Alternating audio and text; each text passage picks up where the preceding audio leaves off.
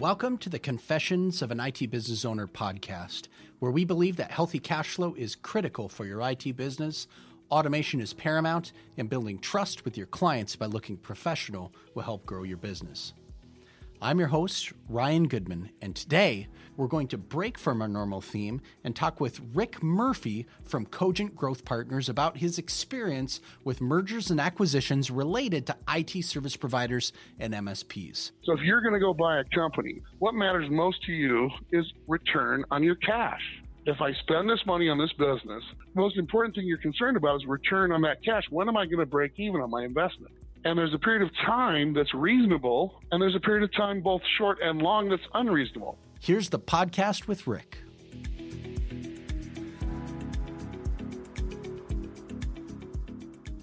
Rick, thanks for being on the call. Thanks for being on the podcast. I appreciate you spending the time with us. I know entrepreneurs and guys like you and me are busy, and I'll tell you what, I do appreciate you spending the time with us here at Connect Booster today. Thanks a lot. I really appreciate being here. I'm looking forward to it. Cool. So let's get some of the basics out of the way. Tell us about your business and really where people can find you guys, find more details about your company and services, and possibly even engage you in a discussion. Shameless self-promotion. Well, thank you. I appreciate that. You bet. So our website is cogentmergers.com. We just actually relaunched the website just recently, so you can find lots of interesting information up there, lots of different opportunities to contact somebody in the company through the website, so I encourage you to go visit that. And we're coming up on our 9th anniversary. We'll be 9 years old in February. Awesome. And sometime before the end of this month, we will have closed deal 100. Dude, that's a milestone. That's incredible. Yeah, it's a good one. Thank you. Very cool. And the site looks great, by the way. I was playing around on it and poking around on it. You're doing some cool innovations with industry and channel partners that are relevant to everyone listening today as well. Yeah, I appreciate that. We want to make sure people can, we can help the community connect with each other and be connected to the community. And, with our being a buy-side advisor in the space, we also are looking for candidate companies and communicate with candidate companies. So the website now has a lot of better information in it relative to potential candidates and people who are curious about potentially maybe selling their company someday, along with some of our products and services and our team and lots of testimonials from people who have worked with us before. So it should be very helpful for anybody that's interested in learning a little bit more about us. No, that's great. And I'd recommend it. Go check the site out, guys. Now, to drive into a couple of questions, big, broad one here. So how did you get involved in mergers and acquisitions, and also, what's your background in managed services? Because you guys are focused on this space as well. Yeah, so we are exclusively focused on the IT services space. So all the transactions we've accomplished to date have been IT services companies buying and merging with other IT services companies. Pick the acronym of your choice, MSSP, MSP, CSP, and so on and so on. Now, of course, everything is a service and nothing is a service, and IoT and what have you. So we, everybody in the company comes from the IT services background, actually, except for myself. I actually come out of a technology background in the internet space, and long before that in the production space. Okay. So we were using technology as a network, in the 80s and the 90s, before the internet was the internet, using technology to make television and motion pictures, buying and selling a lot of companies back in the day. Yeah. Did a lot of that after the turn of the century, as weird as that sounds to say out loud. Doing a lot of that in the 2000s, the early 2000s in the streaming space. Okay. So broadband streaming media, the sort of the dawn of broadband streaming media. I was right in the middle of that with a company I founded back in '99, and did acquisitions for those companies. I really liked and understood. It was one of my skill sets is being able to work with business owners and help realize the benefit of teaming together and pulling the resources and realizing the growth opportunities around synergies and integration opportunities and so forth. And That's not something that's exclusive certainly to the IT space, but applying that to the IT services space, I don't think have been really done. There's certainly plenty of brokers on the sell side out there. Right. They're interested in lots of different spaces, and of course, interested in the IT services space. And there's certainly lots of companies out there that want to buy. So back about 11 years ago, decided to actually go to work with what became our first client. Okay. I worked with him here in Atlanta exclusively for about a year, and we did 2 acquisitions in the space. Great. And as I was researching those acquisitions, discovered how interesting the IT services market was and how fragmented it was. There's so many companies doing this, each doing it kind of their own way and also kind of doing it a common way, which is tremendous opportunity for companies to build management teams and talent pools and vertical expertise and all those things that you do when you're looking to put 2 companies together. Sure. No, that's great. Thanks for the info and interesting. And I think people are interested in learning about the birth as well as the background, what got you here today. All right, I'm going to shift gears a minute here on you. I'm going to play out a scenario. Let's play out a scenario here together. So imagine I'm an MSP IT service provider, and I'm seriously planning to exit my business in the next 5 years. What are the top 3 things that I need to be focused on? What are those steps that I should be taking? First thing, and I can explain more about this, and certainly if you want to give us a call, I can explain it in graphic and gory detail. Right. But you want to start running your company right now, like you're going to sell it tomorrow. Okay.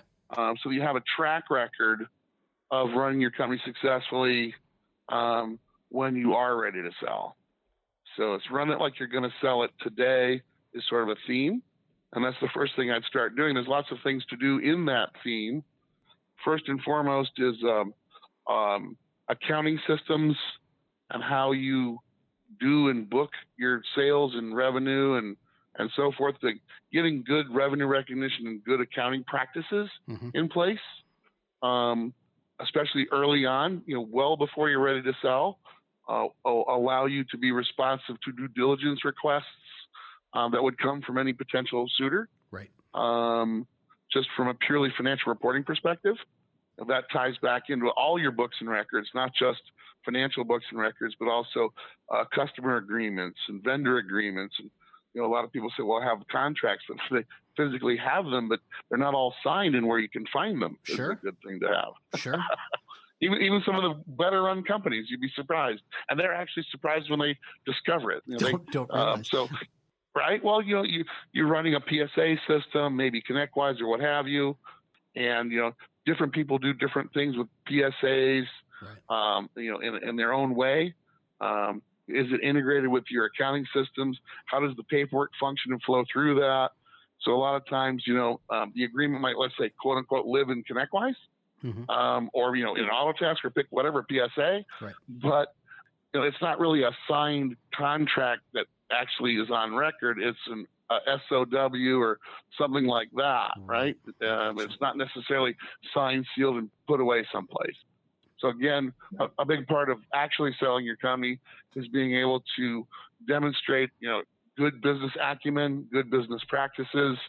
So regardless of what you're doing now, perhaps having somebody come in and take a look at that, a third party to give you a health checkup, if you will. Sure. And it could be us or anybody that can sort of tell you what you look like now and what you might need to work on. That makes a lot of sense. So if someone, again, we're playing out the scenario, let's say this is me, I should be engaging early and getting advice on what I need to do to get to market. That makes a lot of sense. Now that could be with a peer group. A lot of people are members of various peer groups, and those are wonderful things to have. There's lots of different peer groups out there. Obviously, people would know perhaps about HTG and Vistage Group. There's lots of interesting peer groups, right. SLI, and so forth, service leadership. Looking at how a peer group might be able to help you self-analyze is another good thing to do. Another way to do that is having a third party look at you. That's a little more intense, a little more a consistent reporting, because they get together quarterly and so forth, as opposed to somebody might come in and take a 1 month looky-loo right. At your company. Right. So it's a little bit different commitment. But again, so first thing is start acting run it now, like you're going to sell it now, Sure. and start doing that. There's again a lot of pieces to make that happen. I think the other thing is make a profit. Yeah. I hear a lot of companies that are investing for growth, quote unquote, right? And there's two ways to look at that. If you are really truly investing in growth, I would want to hear somebody tell me, well, I went out and made this sale, and I made this sale. In order to fulfill that sale, I need to either hire or purchase a tool, Mm-hmm. or purchase something to make that sale functional, or maybe all of the above. So that's investing in your business. Whereas I'm going to go hire some salespeople, or I'm going to go ahead and buy the tool, or I'm going to go ahead and make this investment in maybe some data center infrastructure or something like that.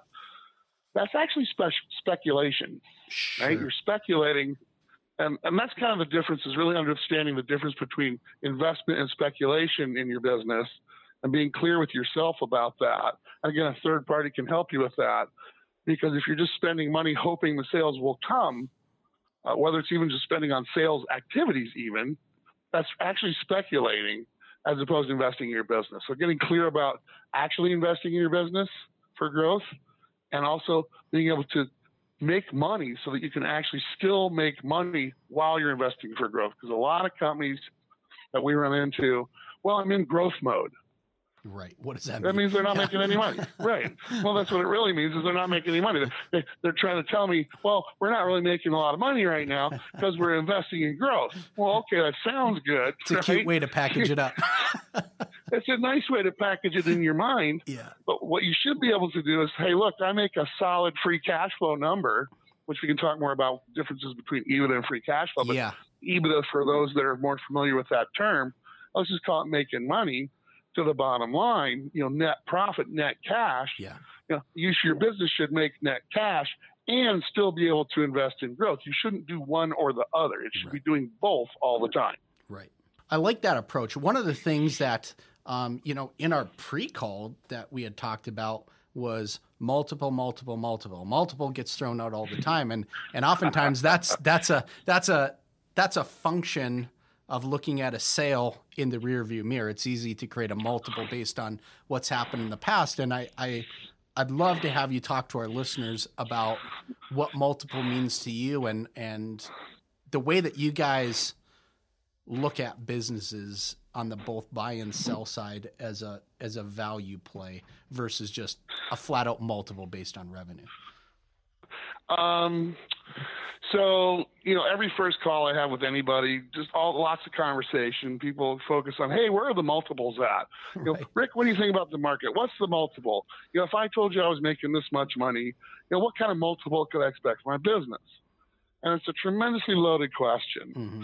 And it's based on all kinds of stuff that's such a moving target that I try my best to not answer the question directly, not to be evasive, but to really explain what a buyer is looking for from a buyer's perspective. Put yourself in a buyer's shoes. I often tell even candidate companies, actually almost always tell even a candidate company, is think like a buyer, right? So if you're going to go buy a company, what matters most to you is return on your cash. Right. If I spend this money on this business, forgetting structure for a minute in terms of how I pay for the business, but even if you write a check for the business day one, you own the business the next day, the most important thing you're concerned about is return on that cash. When am I going to break even on my investment? Right. And there's a period of time that's reasonable, and there's a period of time, both short and long, that's unreasonable. It would be unreasonable for anybody. I don't know if you would, but if I said, hey, give me $1 million, and 10 years from now, you'll have broken even on your $1 million and you make your first dollar of profit. Is that something you would do over, let's say, hey, give me $1 million, and in 3 years you're going to break even and you're going to start seeing profit? Which one of those is better for the buyer? Well, I can make, tell you. Right? Well, what would you do? Right. I want to turn faster, man. 10 years? Yeah. Would you wait 10 years to get your money back? No, because there's lots of places to do that, right?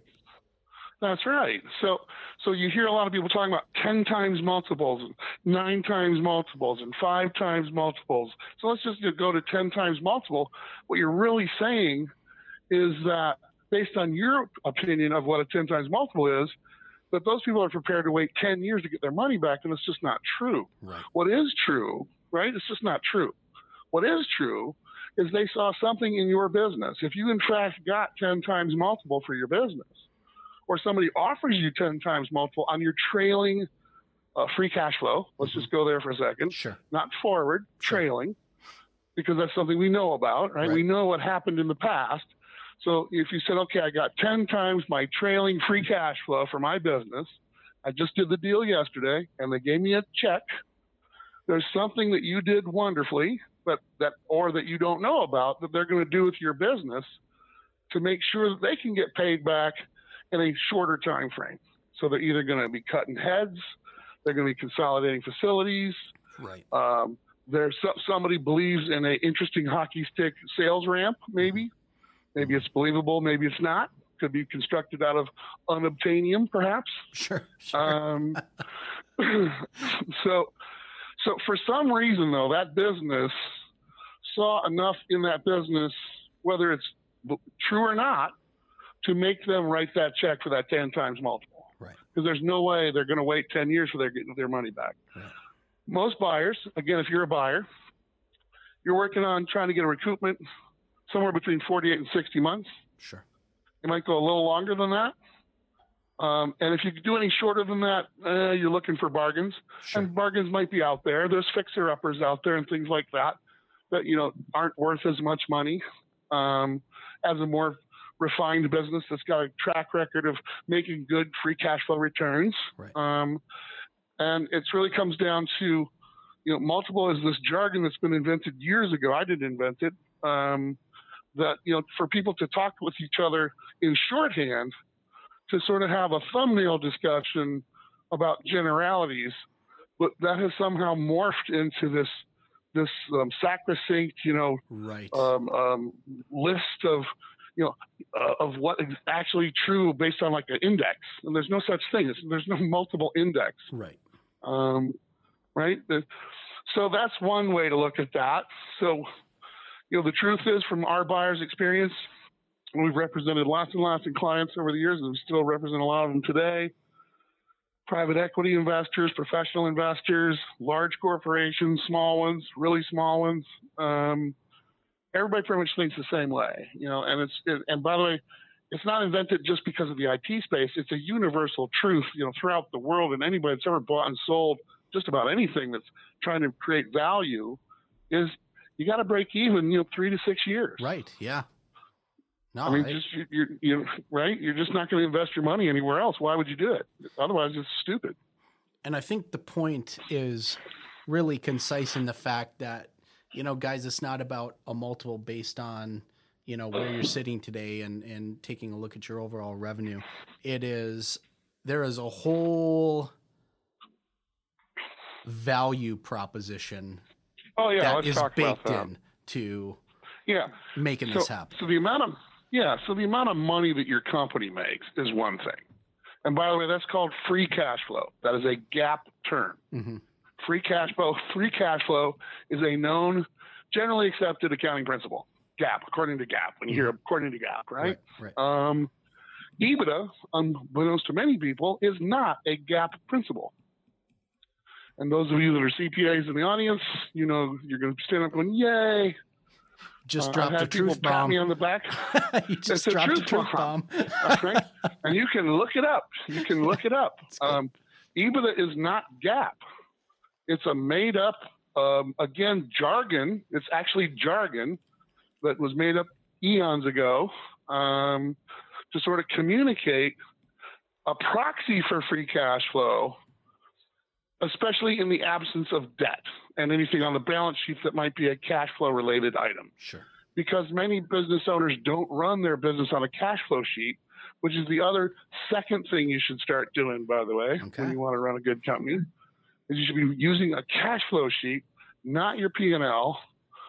Paying attention to your balance sheet's a good idea too. And, paying attention to your P&L is important, right? But it's cash flow. and creating free cash flow is the thing you can multiply. Sure. Right.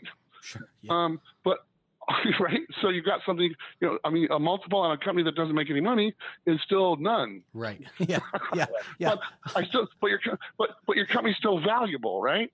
Right. So that's another example of how multiple EBITDA just doesn't work. Right. There's still value in that company, right? And how you unlock that value is what we like to call opportunity.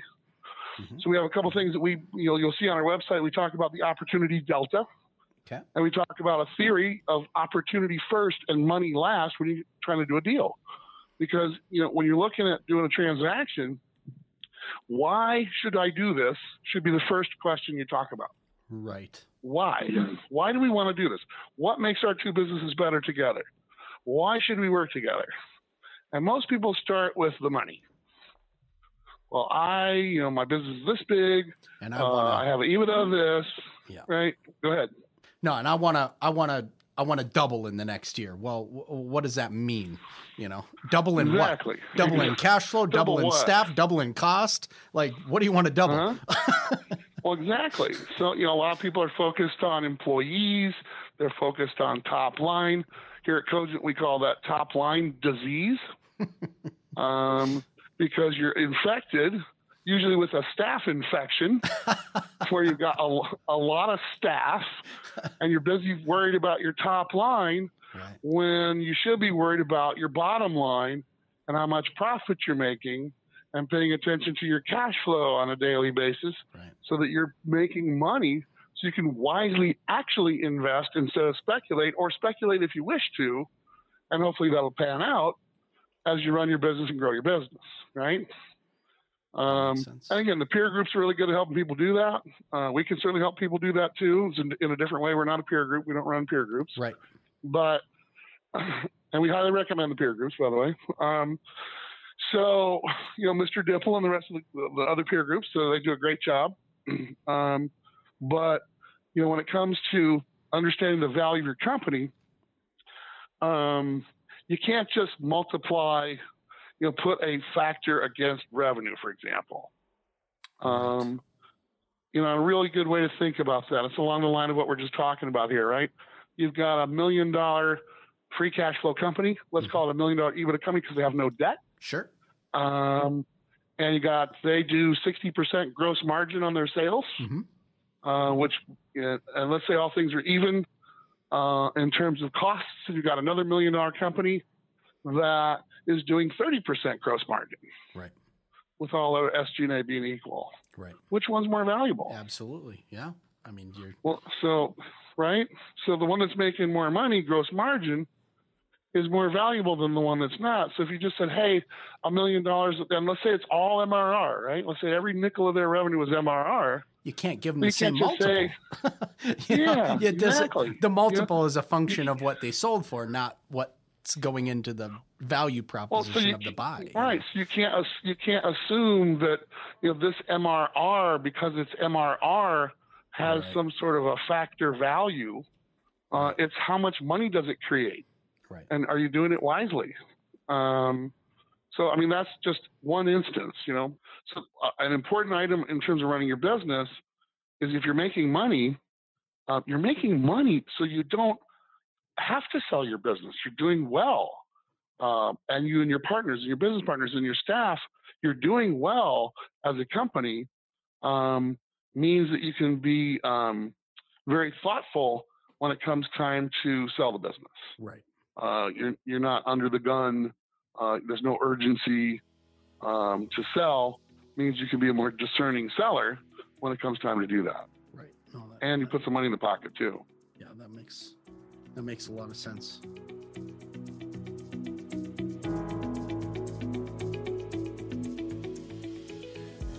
Hey guys, Ryan Goodman here, president at Connect Booster, and your host for this fine podcast. We want to take a quick break from our episode and thank you for listening.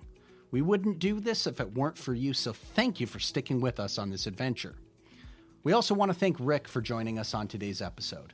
You can find more about Rick and Cogent at cogentgrowthpartners.com. Rick has given us a lot of great information about mergers and acquisitions that you can't get anywhere else, and there's a lot more coming after this break. If you want to learn more about Cogent and their services, give them a call, send an email, heck, throw a carrier pigeon if you have to. They want to help you out. Before we get back to the episode, we want to let you know all the ways you can find us online, starting with connectbooster.com/podcast. That's where all our new episodes go up first. So if you want to listen right away, connectbooster.com/podcast is where to find them. All of our episodes are available on iTunes, Spotify, and Google as well. So find us on your favorite podcast platform, and they'll let you know when episodes are ready to listen to. Lastly, if you want to connect with us or be a guest on the podcast, email us at podcast@connectbooster.com or send us a message on Facebook or Twitter, and we'll point you in the right direction. Thanks again for listening to the Confessions of an IT Business Owner. We'll get back to the podcast and talk to you soon.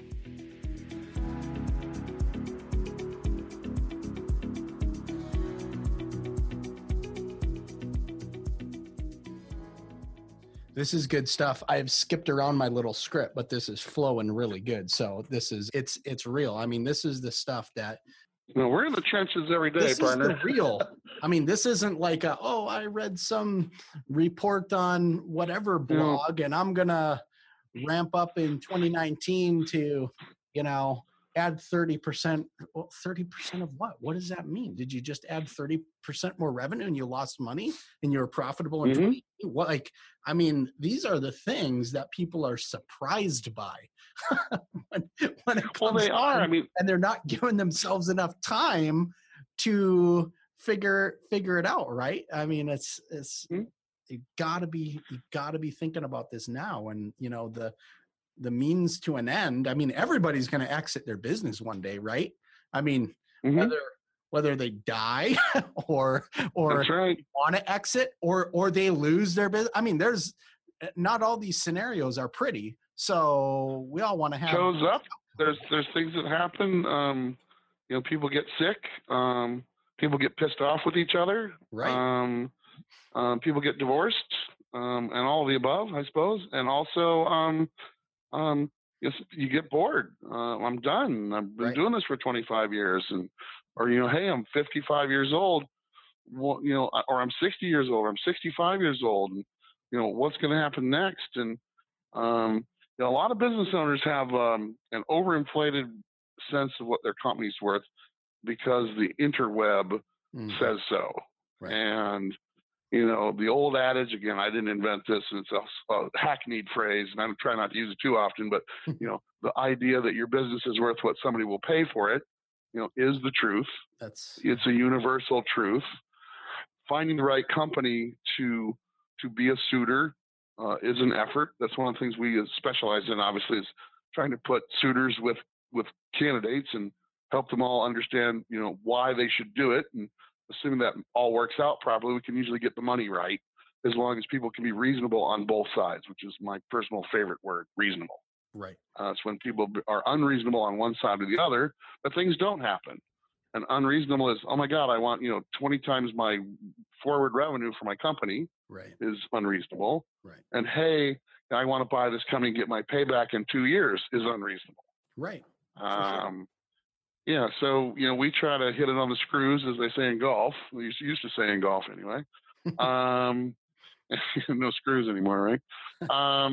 But we try to balance both sides to be reasonable. We try to act as intermediaries as much as possible. It's really what we do for a living, and helping our buyers understand where the value is and paying a reasonable price for the business to get it done, so that they can benefit from the opportunity. And oftentimes the selling company is actually participating and still going to be part of the company, right, with a new role in the company. And there's the third thing. If you want to bring the third thing around, is make yourself employable or make yourself replaceable? Sure. Right? Because in your own business, if you're irreplaceable, well, I don't know, how do I buy it? You have to come along, right. And then it's tied to you might, right, and you might not be employable. Right. I will admit I am not employable. I like having my own business. I do. Many entrepreneurs like having their own business. And, there's a lot of things when we look at businesses. One of the biggest issues we have, it's almost a universal issue, especially if the business owner is, not ready to retire tomorrow, which is most often the truth, actually. Sure. Is, golly gee whiz, I got to come to work for you tomorrow. I haven't done that in 25 years. I haven't had a resume, and I can't even think of how many years I haven't had a resume personally. How many of so us they haven't either. Yeah. Do you have a resume? I'm just thinking about that. I'm like, if it's you or me sitting down self-evaluating, or if it's anyone, listening to that, how many of us would be our own worst nightmare? Of course. Right. So, and then some of the business partners are probably the same way. And then they all have roles and responsibilities in their company that they do well at, or think they do well at. That's sometimes the truth too. And how does that fit in with the suitor's company, and vice versa? Do the corporate cultures fit together? Do the job roles and responsibilities fit together? Do you sell the same way, or do you augment or help each other sell a better way, which can work too? Right. Our logo, for those that have seen our logo, or if you put our logo up, means 1 + 1 = 4. Love that. Semaphore. Right. And the idea there is, if you do a transaction and you've got the color code, is the copper core company, with a green go deal equals a pot of gold. That's awesome. If you stare at the logo long enough. And so the method there, though, is, you want the why should add up to a whole bunch more than just the sum of the parts, right? And it can be in doing a good integration, a good consolidation, assimilation. There's lots of different words you can use in terms of putting these companies together. And it takes a little time, a little bit of effort, and you want to learn how to be good at it. And so that's one of the things we've got with our buyers is, our clients, is make sure they can be good suitors and good buyers, and they're going to be successful at it, and they can do it time and again. So most of our clients are repeat buyers, serial buyers, or we turn them into one. We help them become one. Right. And selfish and altruistic at the same time, and they all know that. It serves everyone's interest in that case, right? It does. And then, what happens is you've got the ability then to, when you think about that, is again running it like you're going to sell, think like a buyer. All of those things should be in your head as you're thinking about moving forward. Someday selling. I'm going to sell someday. You never know when somebody's going to call like us, say, hey, we've got a suitor that would like to buy your company tomorrow. Right. Or soon. Right. And you're like, well, geez, I'm not ready. We hear that a lot, actually. Right. We hear all kinds of stuff. But coming back to the employment thing, part of the I'm not ready is, oh, geez, I'm going to need a job after this, or what am I going to do? We had a transaction recently where I'm pretty sure the wife looked the husband right in the eye and said, look, buddy, you're not employable. You can't do this. And you're not staying home. Happens a lot. And you're not staying home. That's right. And you can't just go play golf every day. Right. So, just looking yourself in the mirror and saying, okay, I want to sell. So what am I going to do when I sell? What else am I going to do after I sell? You need to think about that. Right. And don't think you're going to go play golf every day, because that's not true. What you are going to do most likely is you're going to wait out your non-compete, and you're going to go do it again. That's usually what happens, by the way. Right. Entrepreneurs are looking for purpose no matter what. It's hard to turn that off in you're going to do something. Or you might find out that joining the company is a good thing. A lot of times the business owners are terrified. I'm going to have to punch a clock. I can take my kid to the doctors today if I need to, and I don't have to ask anybody. Well, again, like senior executive level management, when a company is just purchased, usually isn't going to try to turn the ex-owner into some sort of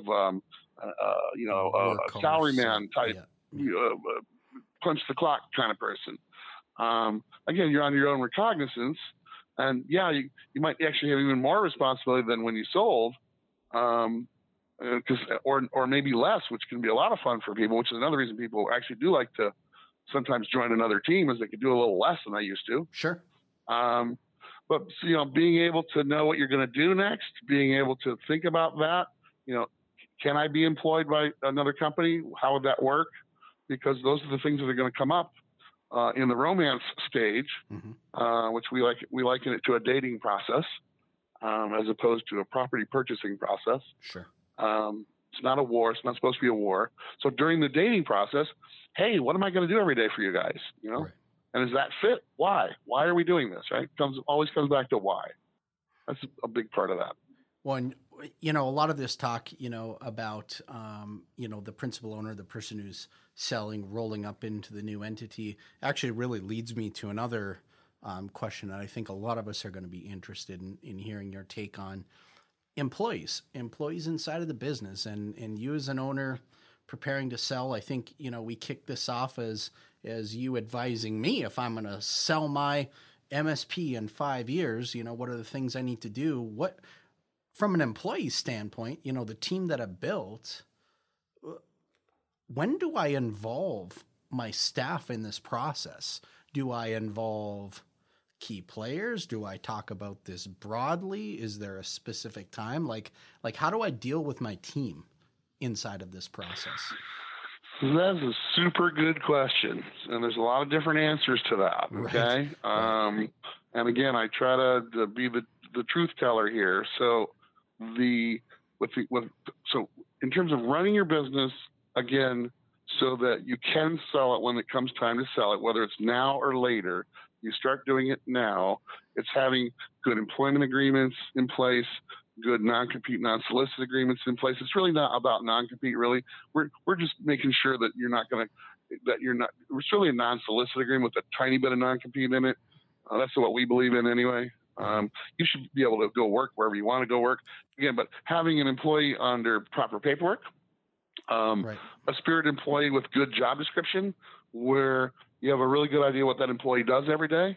Sure. Whether they do a lot of different things or just a few things, making sure that's well documented so that you're doing your regular employee reviews, salary reviews, you've got that all documented so that there's a history of that employee that you can tell to somebody else later on.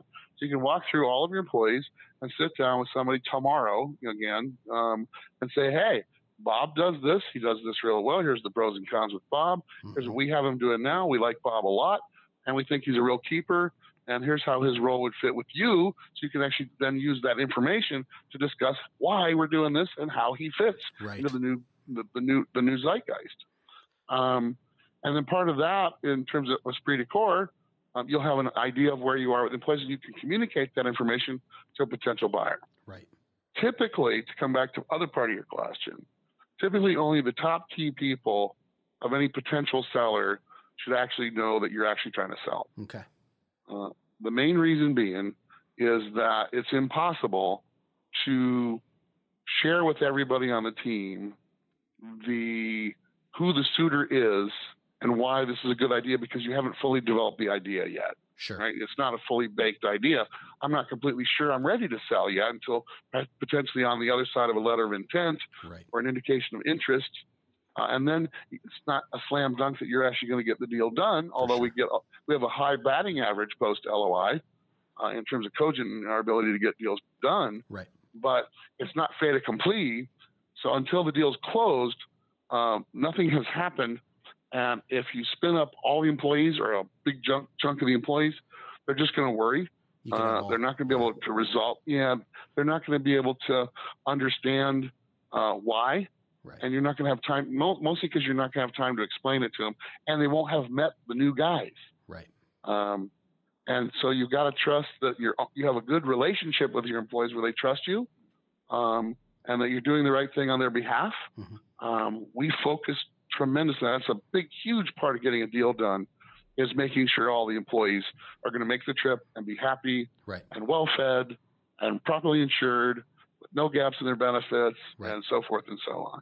Right. What you see on TV and all the movies you see, while that is done on some level in really big corporate deals, on deals like this, that's not the drill. Right. I couldn't possibly service all of the new customers we're buying with our existing team. It's not possible. Right. Is the norm. Right. That's the norm. Right. And again, explaining that to a staff early on, they're not gonna. They're gonna put their resume out. Is what they're gonna do. Right. And they're gonna be worried. You have unintended consequences by trying to foster that That's right. Yeah, no, that makes a lot of sense. But if in fact you have fostered a wonderful relationship with your employees, and they know you're going to look out for them, and you know that about yourself as an owner, we are going to do our best to make sure that everybody's got home. That this is that's the merger part, right? It's the merging of the teams, right? It's the merging of the customer base. It's the merging of the systems. All of those things are the merger part. Sure. So the acquisition part is really around the money and who's buying who. The merger part is how you do it after that. And so everybody that we work with, most people I know that do this for a living, they care deeply about making sure that works properly. And certainly the business owners do. Yeah. And that's one of the very first things that the business owners are talking about. So for those of you that are employees that aren't business owners listening to us, you shouldn't sweat a deal. If you're good at what you do and you like what you're doing, you're going to have a home with the new company. You know, I think that's really valuable, and I think that's some really good inside baseball for, you know, those listening that aren't, you know, principal owners. Is this isn't something necessarily that you should fear. And coming from you, Rick, and being involved in a lot of deals in this space, you're seeing those principals.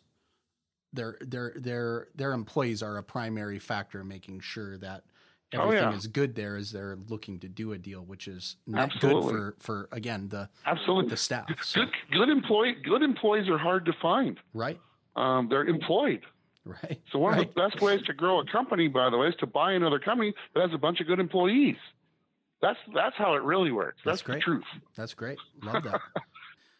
So I'm gonna change it up on you again here a little bit. What is your? Get my bat out. Yeah, get your. You ready for this? I can show it to you. I got a bat right here. I'm holding my bat as we speak. Well, I really like you. I hope I don't know if I get the wrong end of that one. I don't owe you money, do I? Do all kinds of stuff. Not to the best of my knowledge. Okay, good. We're clear. We're clear, my man. What is your opinion on the current buying and selling market? Just in general, just broad, 100,000-foot view. So the current selling market is pretty white hot. Okay. There are way more buyers than there are sellers, which is what, buying, what a market is all about. It's caused a lot of interesting things to happen in the market. So one of the symptoms of a white hot market is a lot of what's called retrading. Okay. Especially on auctioned deals, where there's brokers involved. We're not a broker. We don't do any sell side work. Right. So we don't run auctions. We don't do that kind of work. But there's plenty of brokers out there that do that, and some do it really well. But regardless of how well they do it, when you're running an auction process, you're trying to gin up interest in buyers, and those buyers, now there's kind of a practice, a common practice, not everybody does it, of, hey, this is the information you gave me. Thanks for the SIM. A confidential information memorandum is what a SIM is. It's brokers build SIMs on their companies so they can put that material out to potential buyers. Sure. Buyers look at teasers. Buyers look at these SIMs, and often they're asked to put forward an indication of interest so they can whittle down the interested parties. And obviously, in the indication of interest, what they're looking for is, who's paying the most money with the best structure. Right. Because all I've seen is this material you've given me, I haven't been able to do any other due diligence. That's universal of any buyer that would be looking at that stuff. Some buyers will just go ahead and say, yep, I'll pay you whatever you want. Here, boom. So that they can do what's called a lockup, which is in any IOI or LOI. So you're just dancing with me. Mm-hmm. And then they finally get a chance to look at the actual due diligence behind the information memorandum, the teasers. Mm-hmm. And it may or may not tell the same story as the teaser does or the information memorandum does, and often doesn't, because sometimes that material is polished. Right. And so then, so there's kind of a game that's being played now where, especially in auctioned deals, and sometimes when, a seller's kind of auctioning themselves, they're not really running a process, as what's called running a process with a broker. But they might be doing a little bit on their own and talking to different buyers, on their own. Right. One of them could be talking to us, for example, right. While they're talking to other people, which is fine. You can date other people while you're dating us. But at some point, you want to know they're serious, right? So how do you know you're going to take me seriously is really that letter of intent. And in the retraining game, we get you to sign and lock up on an information, indication of interest or a letter of intent. And then once we dig in, sometimes the numbers aren't exactly as they were advertised. And then I'm going to have to change the price. Right. I'm going to have to change the structure. Right. And it's not going to be the same as what we originally promised you. Right. And then sometimes those deals get done after a lot of hard-fought negotiation. It's the only time I kind of use the word fight in a sentence with regard to M&A. Right. And then there's this sort of war that happens. And then sometimes there's attrition in that war, and sometimes those deals get done. So that's sort of a symptom of the white-hot market. The other symptom is, my company's worth too much. I'm a potential seller, and I'm convinced that my company's worth, way more than it's actually worth based on the reality of what numbers say and what the actual opportunity is. Right. And we're going to try to find every square inch of opportunity and try to make a transaction happen if we can. But, again, there's reasonableness and reality, two R words that are super important. And you've got to be reasonable and you got to be realists on what can we really do here. Mm-hmm. So when in the white hot market, what a potential seller often does, they're like, well, I'm doing really well, so I'm just going to wait, and I'm going to keep earning money, keep growing my company, and then someone will come and buy me later.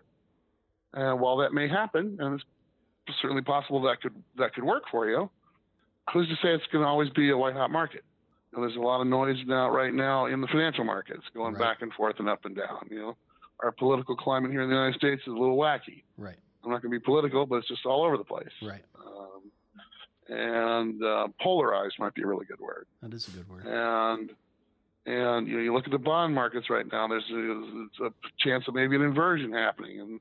And while every recession, every inversion doesn't portend a recession, mm-hmm. It is a fact, by at least the facts that I've read on the interweb and otherwise, that every recession, in fact, been preceded by an inversion at some point. So I think that's an interesting factoid. Yeah. Absolutely. So you never know, where the world is going to be from day to day. And when you have an opportunity in front of you, you need to seriously consider whether it's a great time to put some money in your pocket or not. Right. And is it a worthwhile deal? And you need to be rational is another great word, another great R word. And so that you can decide, what is reasonable and not reasonable as you look at a potential opportunity.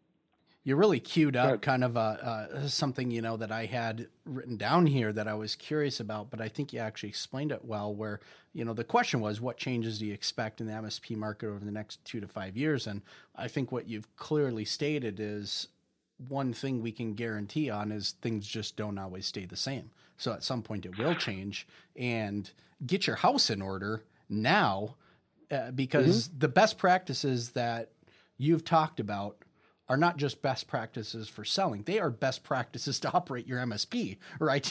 They're just best practices, right? Make money and put money in your pocket. Yeah. Absolutely. Yeah. So you have some money. Right. There's nothing wrong with running a for-profit business. There's some businesses we look at and you would swear they're philanthropies. Right. It's like they're running a for-profit business as a philanthropy, and that's not really a great idea. Nice. You're employing a lot of people, and you're generating a bunch of revenue, and you're making a bunch of other people a lot of money. But unless you're, as the owners, able to pay yourselves well too, right? Why the heck are you doing that? Right. So for what it's worth, I think it's a good gut check. It's a good gut check. It is. So sanity around being able to realistically, take an introspective look at your own business. We do have a product for that. If somebody wants to go on our website, you look for our market value analysis product. For some shameless self-promotion there. Hey, no. That's great. Hey, no, it's valuable though. I mean, this is valuable. Well, that's what we're talking about. This is valuable. So the market value analysis is a way to see what you look like in the eyes of a buyer, a generic buyer. What does your company look like to them? Mm-hmm. and then using that as a template forward to understand, the reality of where the market is right now and your business right now. And you pull out of that a lot of different things you can learn about your own business, what you can do differently, better, or stop doing. Right. Or hey, you were doing it great. We just need to do more of it. There's lots of different ways that can go. And it's an inexpensive product we've developed around our transaction analysis modeling that we do for our clients. It's basically the same product, and it allows somebody who's just, where am I right now? Where am I going to be? So it's something we can do. You can find on our website and link in with us. But whether you did it with us or not, being able to have your CPA look at stuff is an interesting thing to do. Right. But they don't really know the buyer market. Right. And something else I want to touch on, because when it comes down to financials, I just want to go backwards. So the way you do your books and records on the financial books and records, right? And the way you do cost allocation against your revenue is really important. And everybody does it a little bit different way. So just with the CPA took me on that tangent, because when you talk about working with a CPA and a public accountant, their accounting practices are accounting practices. Good to have good revenue recognition, good accounting practices. But putting your chart of accounts right so that your cost of goods sold and the way you treat labor as cost of goods sold or not is different with almost everybody. Right? Everybody does it a little bit differently. And again, if you're part of a peer group, likelihood is you're going to do it better. I think the peer groups teach really good cost recognition. But if you're not part of a peer group, you need to figure out how to work with your accounting company to make sure, or just internally with your own accountancy people that work for you directly, to properly allocate labor costs against revenue so that it shows up as a COG, or a portion of it shows up as a cost of goods sold. And it's not just all salary. Sure. And any good buyer is going to want to line that up. So if you start doing that now, as a potential seller someday, you're going to have good history practices behind you, and it's going to help you later on. No, that makes a lot of sense. Rick, this was awesome.